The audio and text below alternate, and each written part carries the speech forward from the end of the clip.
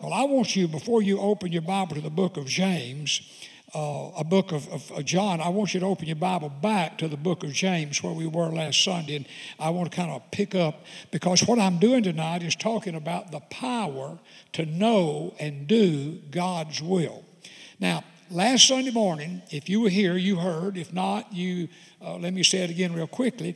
I shared last Sunday morning what I believe the Holy Spirit of God from God's Word impressed upon me to make my biblical resolution for 2022. And you could call it a goal, you call it whatever you want to call it. And that was very simply, and I shared it in the sermon, it's very simple, to know and to do God's will. That's my goal. I'm asking God to help me as I journey through this year.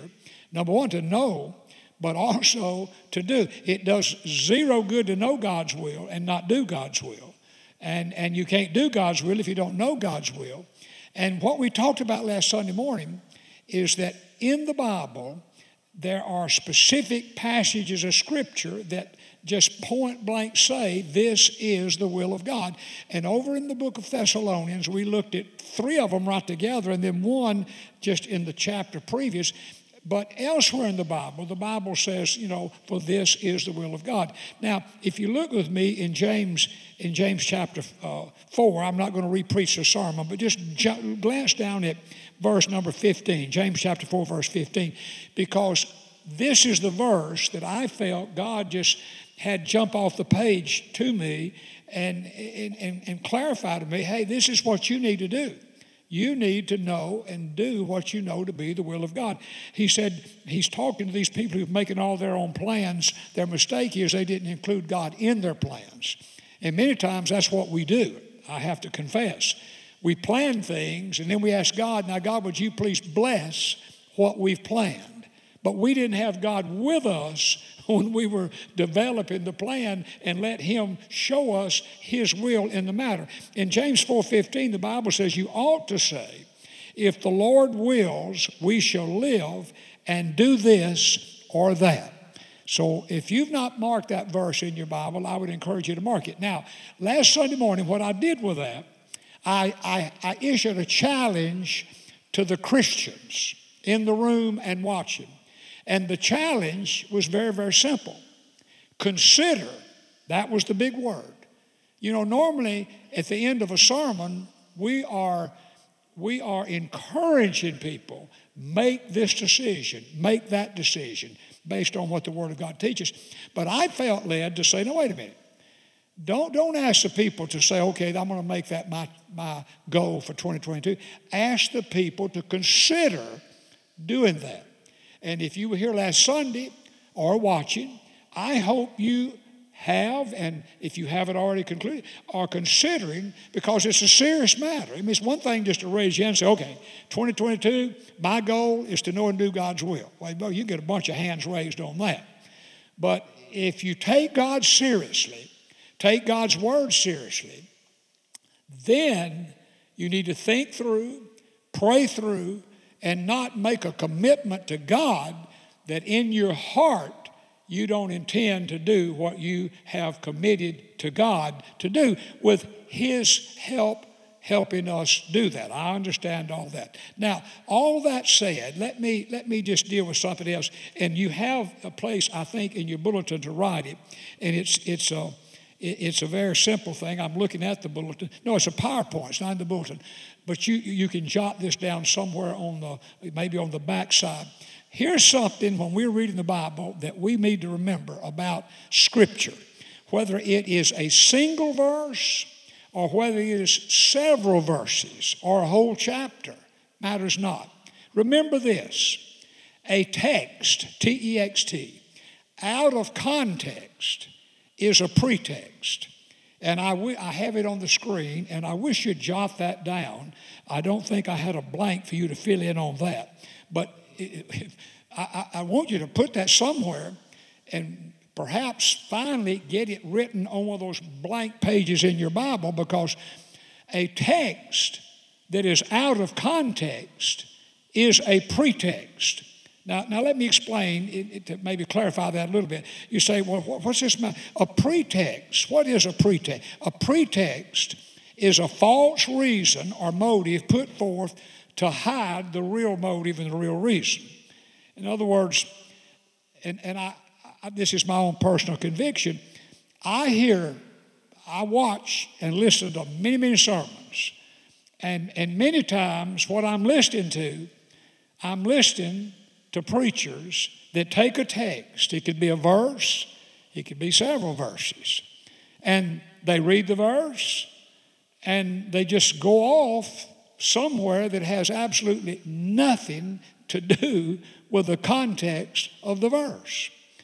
And so we need to know something about what we read. You know, this word pretext, like a synonym, I looked up some synonyms for the word pretext.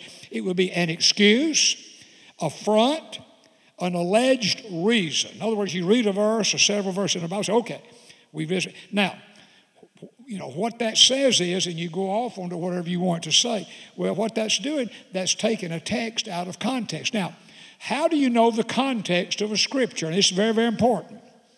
And you're the Wednesday nighters, and you care about knowing about God's Word, else you wouldn't be here.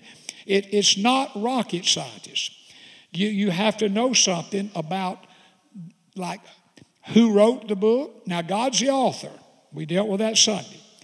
God chose godly men to be the writers, like James wrote under the inspiration of the Holy Spirit. But God was the author of the book of James. Okay.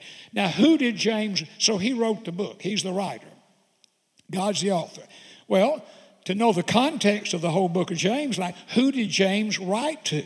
Well, if you'll just turn back real quick in James chapter 1, verse 1, it says, James, a bondservant of God and of the Lord Jesus Christ, to the 12 tribes which are scattered abroad. He wrote to Jewish believers. Now think about that. Jewish people had come to believe that Jesus Christ was a Messiah. They had become believers. You and I would say they had become Christians. You and I would say they were now saved. Well, they don't use that terminology. If you go to Israel and there are Jewish people who have become, you and I would call Christians, they refer to themselves as believers. They don't ever say, I'm now a Christian. They don't say, I've been saved. They would say, I am now a believer. What they're saying is, I am a believer that Jesus Christ is the Messiah.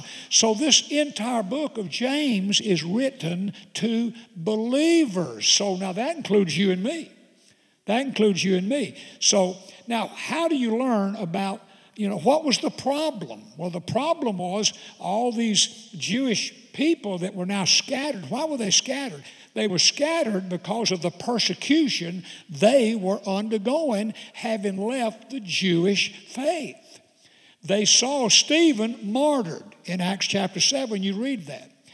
Herod Agrippa, they were fearful of the persecution that he was putting on people who were becoming believers, and they feared for their own safety and their own life.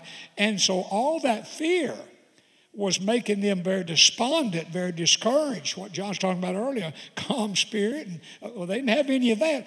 So the Holy Spirit used James to write, to give them some words of encouragement, to give them some direction. That's what this whole book's about. Now, here's how easily you can learn the context of any book in the Bible. If you have any good study Bible, before each book, in the Bible, there's 66 books in the Bible. Well, before you read verse 1, chapter 1, verse 1, in a study Bible, there'll be 1 or 2 pages that give you some information about the book. And you can, a very good study Bible would be John MacArthur's study Bible. It's not the only good study Bible. Oh, my gracious, no. There are many good study Bibles. And that page or 2 will give you more information than you're probably going to digest, but it will tell you the author, it'll tell you who the recipients were, it'll tell you the purpose of the book, and so you learn that. Now, I made the statement that one of my goals is on the front, on the page that begins each book in the Bible, I have a project I've been working on far too long. I write enough information on that page so when I turn to that book, in just a nutshell, I can read 3 or 4 little statements I've written and know a little bit about the context of that book. Now, it's interesting that I shared that. I may have shared it on Wednesday night, but I shared it sometime. I had an email from one of our members that said, they sent it to the office, said, tell the pastor that he doesn't have to write that all down. If he'd just get a study Bible, it's in the study Bible. Well, the pastor knows that. That's where he's getting the information. But I don't run around with study Bibles. I want to have my Bible with just 3 or 4 little statements to help me know enough to kind of remind me. Now, that's very helpful when you get back over in the Old Testament, in the major prophets, the minor prophets, like was he writing of this? Well, so I would encourage you, you may not want to develop that much of a project, but it will help you to keep text in context, and it makes it much more meaningful. It makes it much richer in its reading. Now, having said all that, which is more than you wanted to hear, but turn with me in the Gospel of John in chapter number 16. I want us to see our text for tonight. John chapter 16. And I'm operating up here with one hand, so I'm doing the best I can. All right. My little desk is not very large. Now, John chapter 16, verse 7, here's what Jesus said. Jesus said, nevertheless, I tell you the truth. He said, it is to your advantage that I go away. For if I do not go away, now I don't know what translation you have. I'm in the New King James. Says the helper. The helper. And the Greek word is the paraclete. And we'll talk about that in a moment. It may be translated comforter in your Bible. It may be translated encourager. It may be translated counselor. That is the Holy Spirit. That's what it's talking about. Okay. He will come to you, but if I depart, he will not come to you, but if I depart, I will send him to you. So Jesus is saying something very, very important. Now maybe over on the back side of your sheet, let me get your sheet and see what's on the front side. Well, this is good. Let me say a word. And you may want to just, while you have your Bible open, you might want to take a moment to maybe even write in the Bible or write it on the back of your worship sheet and later transfer. But here's important. John chapters 13 all the way through John chapter 17. That's 5 chapters. 13, 14, 15, 16, 17. Those 5 chapters all tell about things that Jesus told and did on the night before his crucifixion. Those 5 chapters are some of the most loved chapters in all the New Testament. So here's a point. If you open your Bible or someone else is reading and you're listening to their reading, and they're reading out of John 13, 14, 15, 16, or 17, you know they're reading things that took place, that were said, that were done on the night before Jesus Christ was crucified the very next day. Now, I want to help you with something. You can do this even where you sit. Turn to John chapter 13. And you don't have to write in your Bible, but I have it written in mine. John chapter 13, and you have this in your outline for those who are here. For those who are home, you can get the bulletin on the web page, but you could write this down. John chapter 13, verse 1, all the way through chapter 14, verse 31, is all about the talk Jesus had in the upper room. That's what that whole material is about. So like when I just look down at my Bible in John chapter 13, it says the talk in the upper room, 13:1-1431. Okay? Now, if you go over to the end of chapter 14, of course, you come to the next chapter, which is chapter 15. Now, chapter 15, verse 1, all the way through chapter 17, verse 26, all the way. All that material is the walk from the upper room making the journey to Gethsemane. That's what that's all about, the whole thing. And then your sheet says that tonight. Now, you know that if you look at the last verse in chapter 14. Now, in chapter 14, they're still in the upper room. And the Bible says, but that the world, Jesus said, that the world may know that I love the Father, and as the Father gave me commandment, so I do. Then Jesus said this, arise, let us go from here. Well, now where's here? Well, here's in the upper room. They've been in the upper room all this time. Those of us who've been to Israel, I don't think I've ever been to Israel in all of our trips that we didn't go to the upper room. We've been to what is symbolized as the upper room. It's certainly in the area where the upper room would have been. And it's one of the most moving places you go. Well, when Jesus left the upper room and starts walking toward the Garden of Gethsemane, well, you have that information in chapter 15, verse 1, all the way through chapter 17. Now, in chapter 17, as they journeyed along, you hear many times something said like this, like we call the model prayer the Lord's Prayer. Like, in the Sermon on the Mount, we read the model prayer. And we always say, now that's not a prayer Jesus prayed. That's a prayer where Jesus taught when the disciples asked that he teach them how to pray. And he gives us kind of a model of how a prayer should be. Now, we refer to it as the Lord's Prayer. There's nothing wrong with that as long as we understand it doesn't mean it's a prayer that Jesus prayed. It is really like an example to help us know kind of a pattern for our prayer. Now, a prayer Jesus did pray is in John chapter 17. And you have that listed for you right here, the prayer Jesus prayed. Now, where did he pray this prayer? He prayed this prayer as he and his disciples were following along on their way to the Garden of Gethsemane. He was not in the Garden of Gethsemane when he prayed this prayer. He was walking to the Garden of Gethsemane. And now, whether he just kept walking and prayed or stopped and prayed, Scripture doesn't tell us that. Now, it's very interesting. The Gospel of John omits many things about his prayer in the garden that you read in Matthew, Mark, and Luke. There's just many, many things you read in the Synoptic Gospels about what happened in the garden. Much of that John does not include at all. But be that as it may, now look at our text again in John chapter 16. While they are walking along out of the upper room, Jesus said, I tell you the truth. It is to your advantage that I go away. Now, if I'd been a disciple, I'd think, how would that be to my advantage? He said, for if I do not go away, the Helper, referring to the Holy Spirit, will not come to you. But if I depart, if I leave you, if I go from you, I will send him to you. Now, it's interesting. In today's Oswald Chambers devotional book, My Utmost for His Highs, that book would be a little deeper than David Jeremiah's book, because David Jeremiah's book's more of a devotional book, and Chambers is a devotional book, but the content can sometimes be very, very deep.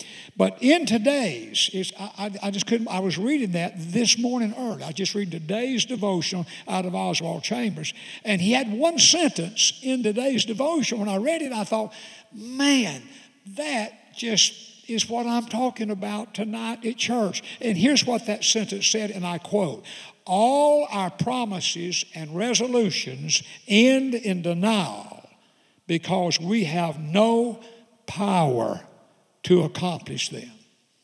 I read that. Then I thought about my sermon last Sunday, my resolution, my goal for 2022, know God, do His will. Look, people, sincere people, we all make resolutions to do something. I'm going to read the Bible more. I'm going to pray more. I'm going to do this more. I'm going to do this less. I mean, it's just, we do that. Most of us do that. But how many times do we make these resolutions and something happens and it doesn't happen? And we wind up on a guilt trip. I'll tell you what, and you'll see how it works in the end. We have to have power beyond our power. If you're making serious resolutions about God, I mean, if you're making a resolution, you're saying to God, God, I'm making a resolution. I'm going to read my Bible every day in 2022. And I'm going to, every day, I'm going to find time, God, to pray. I'm going to make time and I'm going to pray. Now but now let me tell you, in your human power and strength, you'll find that to be quite a challenge. And that's what Chambers is talking about. He said all of our promises and resolutions end in denial because we have no power to accomplish them. Well, this is what Jesus is talking about in our text. This is what he's telling the disciples. I'm going from you. You can imagine how they had depended on him for 3 years.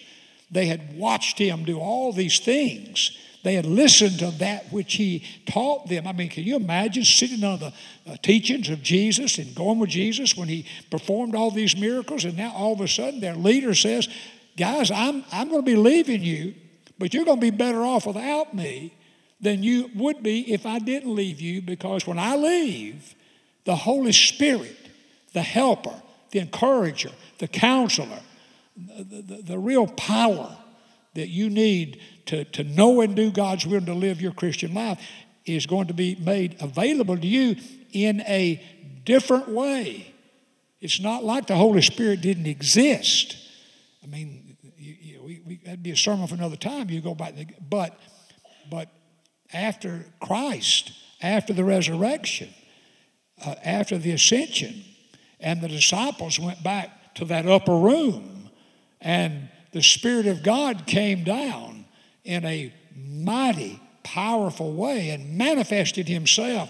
And that is a remarkable thing. Now, in all of this material that we're talking about, chapters 13 through chapter 7, these 5 chapters, and I have it for you to maybe fill in a little blank or two here tonight, Jesus mentioned some ways the Holy Spirit will be a help. And I want you to kind of look with me on that. And if you look in John, let's look in John 14. If you turn back to John 14, let me read verses 15 through 17. Now they're in the upper room. We know where they are. And when we come down to verses 15, Jesus said, if you love me, keep my commandments, and I will pray the Father, and he, the Father, will give you another helper. There's the word. Talk about the Holy Spirit. That he may abide with you forever. The Spirit of truth, whom the world cannot receive because it neither sees him nor knows him, but you know him. For he dwells with you, now watch this, and will be in you. So one of the things that the Holy Spirit does in a remarkable way, he lives in us by living in us. And I believe that's how we said that, by living in us. So I'm just saying to you tonight, if you've ever repented of your sins and asked Jesus to forgive you of your sins and to come into your life and make you a Christian, the very Spirit of God, the Holy Spirit himself, came and does live in you. Now you may say, well, wait a minute. I don't experience that. Well, let me just say back to that. If you'll wait just a minute, I'll explain why. But let's finish what we're on. These ways the Holy Spirit will help by living in us. And then in John chapter 14, if you look down in verse 26, he will teach you all things. And I think we have that there we go, by teaching us. That's another thing the Holy Spirit does. The Holy Spirit of God teaches us. Look in verse 26. It says, but the Helper, talking about the Holy Spirit, says so, whom the Father will send in my name, he will teach you all things. So we have the Holy Spirit not just living in us, we have the Holy Spirit teaching. The same Holy Spirit that inspired these holy writers to write, God being the author. And so one way he teaches us is by the word that he inspired, but the Holy Spirit of God will teach you in many other ways. Sometimes it's by the chastening of the Lord. That's a sermon for another time, but the word chaste in the Bible, the idea is it's enforced learning. You know, sometimes we are slow learners when it comes to God. And it's kind of like raising your children. You know, sometimes you can just kind of, you know, say, hey, you guys, y'all need to do so and so. Well, that doesn't carry much weight. But like if they see you begin to take your belt off, I guess parents don't do that anymore, but like that's just how I was raised. I mean, if I saw my dad reach for his belt buckle, that's called enforced learning. Okay, enforced learning. And he'd whip me and always say to me, this hurts me more than it does you. And I said, Dad, I didn't. Well, that's a sermon for another time. But anyway, sometimes the Holy Spirit has to give us a little enforced learning, but he teaches us. So we have a great teacher. And then if you turn over in John chapter 16, now we're in this section now where they're walking to the garden. And you look in verse 7, of course, he comes by. Is it by living in us? What did I entitle? By comforting us. All right, now let's look at that. Verse 7. Nevertheless, I tell you the truth. It is to your advantage I go away, for if I do not go away, the helper will not come to you. And that word again is translated here in the New King James as helper. It may be in your Bible encourager. It may be in your Bible counselor. It may be in your Bible comforter. The Holy Spirit's all that. You know, when you take this one Greek word and you say, I'm going to translate this into English. Well, that word won't translate in one word into English. It denotes an idea. The Holy Spirit is our teacher. He's our helper. He's our guide. He's our encourager. He's our counselor. He is our comforter. And then if you look in verse 13, another way he helps us, let me read the verse. When the Spirit of truth has come, he will guide you by guiding us. And that's what he does. So, you know, we just put all that together, and that's not the entirety of all the works of the Holy Spirit, but that is part of what Jesus is talking to these disciples about as they were having this experience with him on the night before his crucifixion the very next day. And so, now, it's very, very interesting. I mean, all this is very simple. Now, the power to know and do God's will lives inside of us, and we just must always remember that. And, you know, the verse that I have marked here is just such a great verse. Verse 17, John chapter 14, verse 17 says, the Spirit of truth whom the world cannot receive because it neither sees him nor knows him, but you know him, for he dwells with you and he will be in you. So that's the power that we have to know and to do God's will. Now, here's the real kicker in this thing, though, because so many times we say, I believe that I'm saved. I don't have any question about that. I know the Bible says the Holy Spirit of God lives in me, but I don't seem to experience that. Now, you need to fill in these next two words because this is our part. And here's what it is. Your sanctification process determines the fullness of his power in you. I'm going to give you a moment to write that down. Big old long word. We dealt with it Sunday. The word sanctification, layman's language, just simply means to become, or it means becoming more like Jesus. Becoming more like Jesus. Now, if you'll turn in your Bible over to the book of 1 Thessalonians. We were there Sunday. And I want us to go back there just for a moment tonight. Look with me in 1 Thessalonians. I'm going to wait for it to get there. Chapter number 5, verse number 23. 1 Thessalonians chapter 5. Because, I mean, if you're saved, you don't need to get resaved. You say, well, what do I need to do? I say, well, I just need more of the Holy Spirit.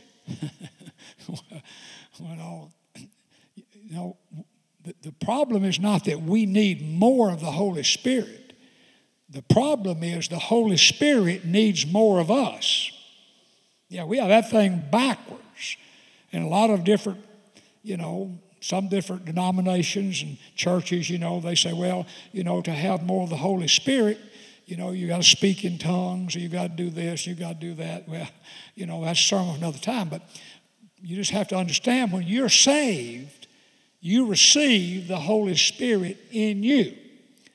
And as far as having to give evidence, like if you say, well, you have to give proof you have the Holy Spirit in you, then you have to speak in tongues. Well, if that's true, Jesus never even had the Holy Spirit. Nowhere in the Bible does it say Jesus, we're not speaking in tongues, as people talk about the unknown prayer language. Well, I'm not saying there's not that gift. I'm just saying that gift is not to be equated with salvation. See, when you add anything to salvation other than the shed blood of Jesus, you just blundered. Salvation is Jesus, period. Not Jesus plus join the church, not Jesus plus baptize, not Jesus plus live a good life. It's Jesus plus. When people say that, they don't understand what they're saying. What they're saying is, the death of Jesus and his shed blood just wasn't enough. I've got to help him.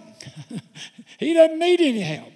He's died for you. He's died for me. And when we place our faith and trust in the atoning work of Jesus Christ, the Holy Spirit comes to live in us. And we've dealt with it. And he does all these things. He teaches us. He comforts us. He guides us. He encourages us. He's our counselor, all that. But this power is available to us that lives in us. And it is dependent on our sanctification process. I've said this so many times, like salvation is instant. The moment the Holy Spirit convicts a person, they're lost. You can't be saved if you don't know you're lost. And when the Holy Spirit, it's like you've been blinded, now you all of a sudden see, I'm a sinner. Yes, we all are. And you repent of your sins, place your faith and trust in the atoning work of Jesus Christ, the Spirit of God comes to live in you, and instantly you are saved. That happened to me as a child. Now, all at once. But then, here comes the Christian life. See, that's the easy part. It's this Christian life. It's a process. It's a process. Like you don't start a child to school in the 12th grade. You start a child to school maybe in pre-K or wherever, the first grade, second grade, etc. Well, the Christian life, we start out as babes in Christ. And I fear, if people would be really honest, there are many people that are Christian people that have been Christian people for years, but they're still babes in Christ. See? There's a part of this that involves us. It is a process where we grow to become more like Jesus. And how do you do that? You do that by knowing His Word, studying His Word, pondering what you read, applying it to your life, involving God in all the decisions and your plans. They're all kind of discipline, prayer and meditation and worship and obedience to what God's Word says. All that is part of this process. And we never will be like the end of that until that great day when Christ comes for us. Philippians chapter 1 verse 6 says, being confident of this very thing, that He which hath begun a good work in you, that's our salvation, will complete it on the day of Jesus Christ. So here's to me the exciting thing about this whole thing. What determines whether we have the power to know and do God's will? See, sanctification is the work of God. In fact, let's look back at that verse with it. Now may the God of peace Himself sanctify you. You don't sanctify yourself. God does that. What you do, look at the rest of that verse. Sanctify you completely, and may your whole spirit, soul, and body be preserved. That word means kept. Blameless at the coming of our Lord Jesus Christ. So what do? We say, okay, God, every day I am going to, with your help and the power of the Holy Spirit in me, I want to live my life so as you look down, my body, my soul, and my spirit in your sight, you see in my heart, I'm trying to live a life that I'd be blameless. Now, I won't be 100%, but God judges our heart, and that is what is important.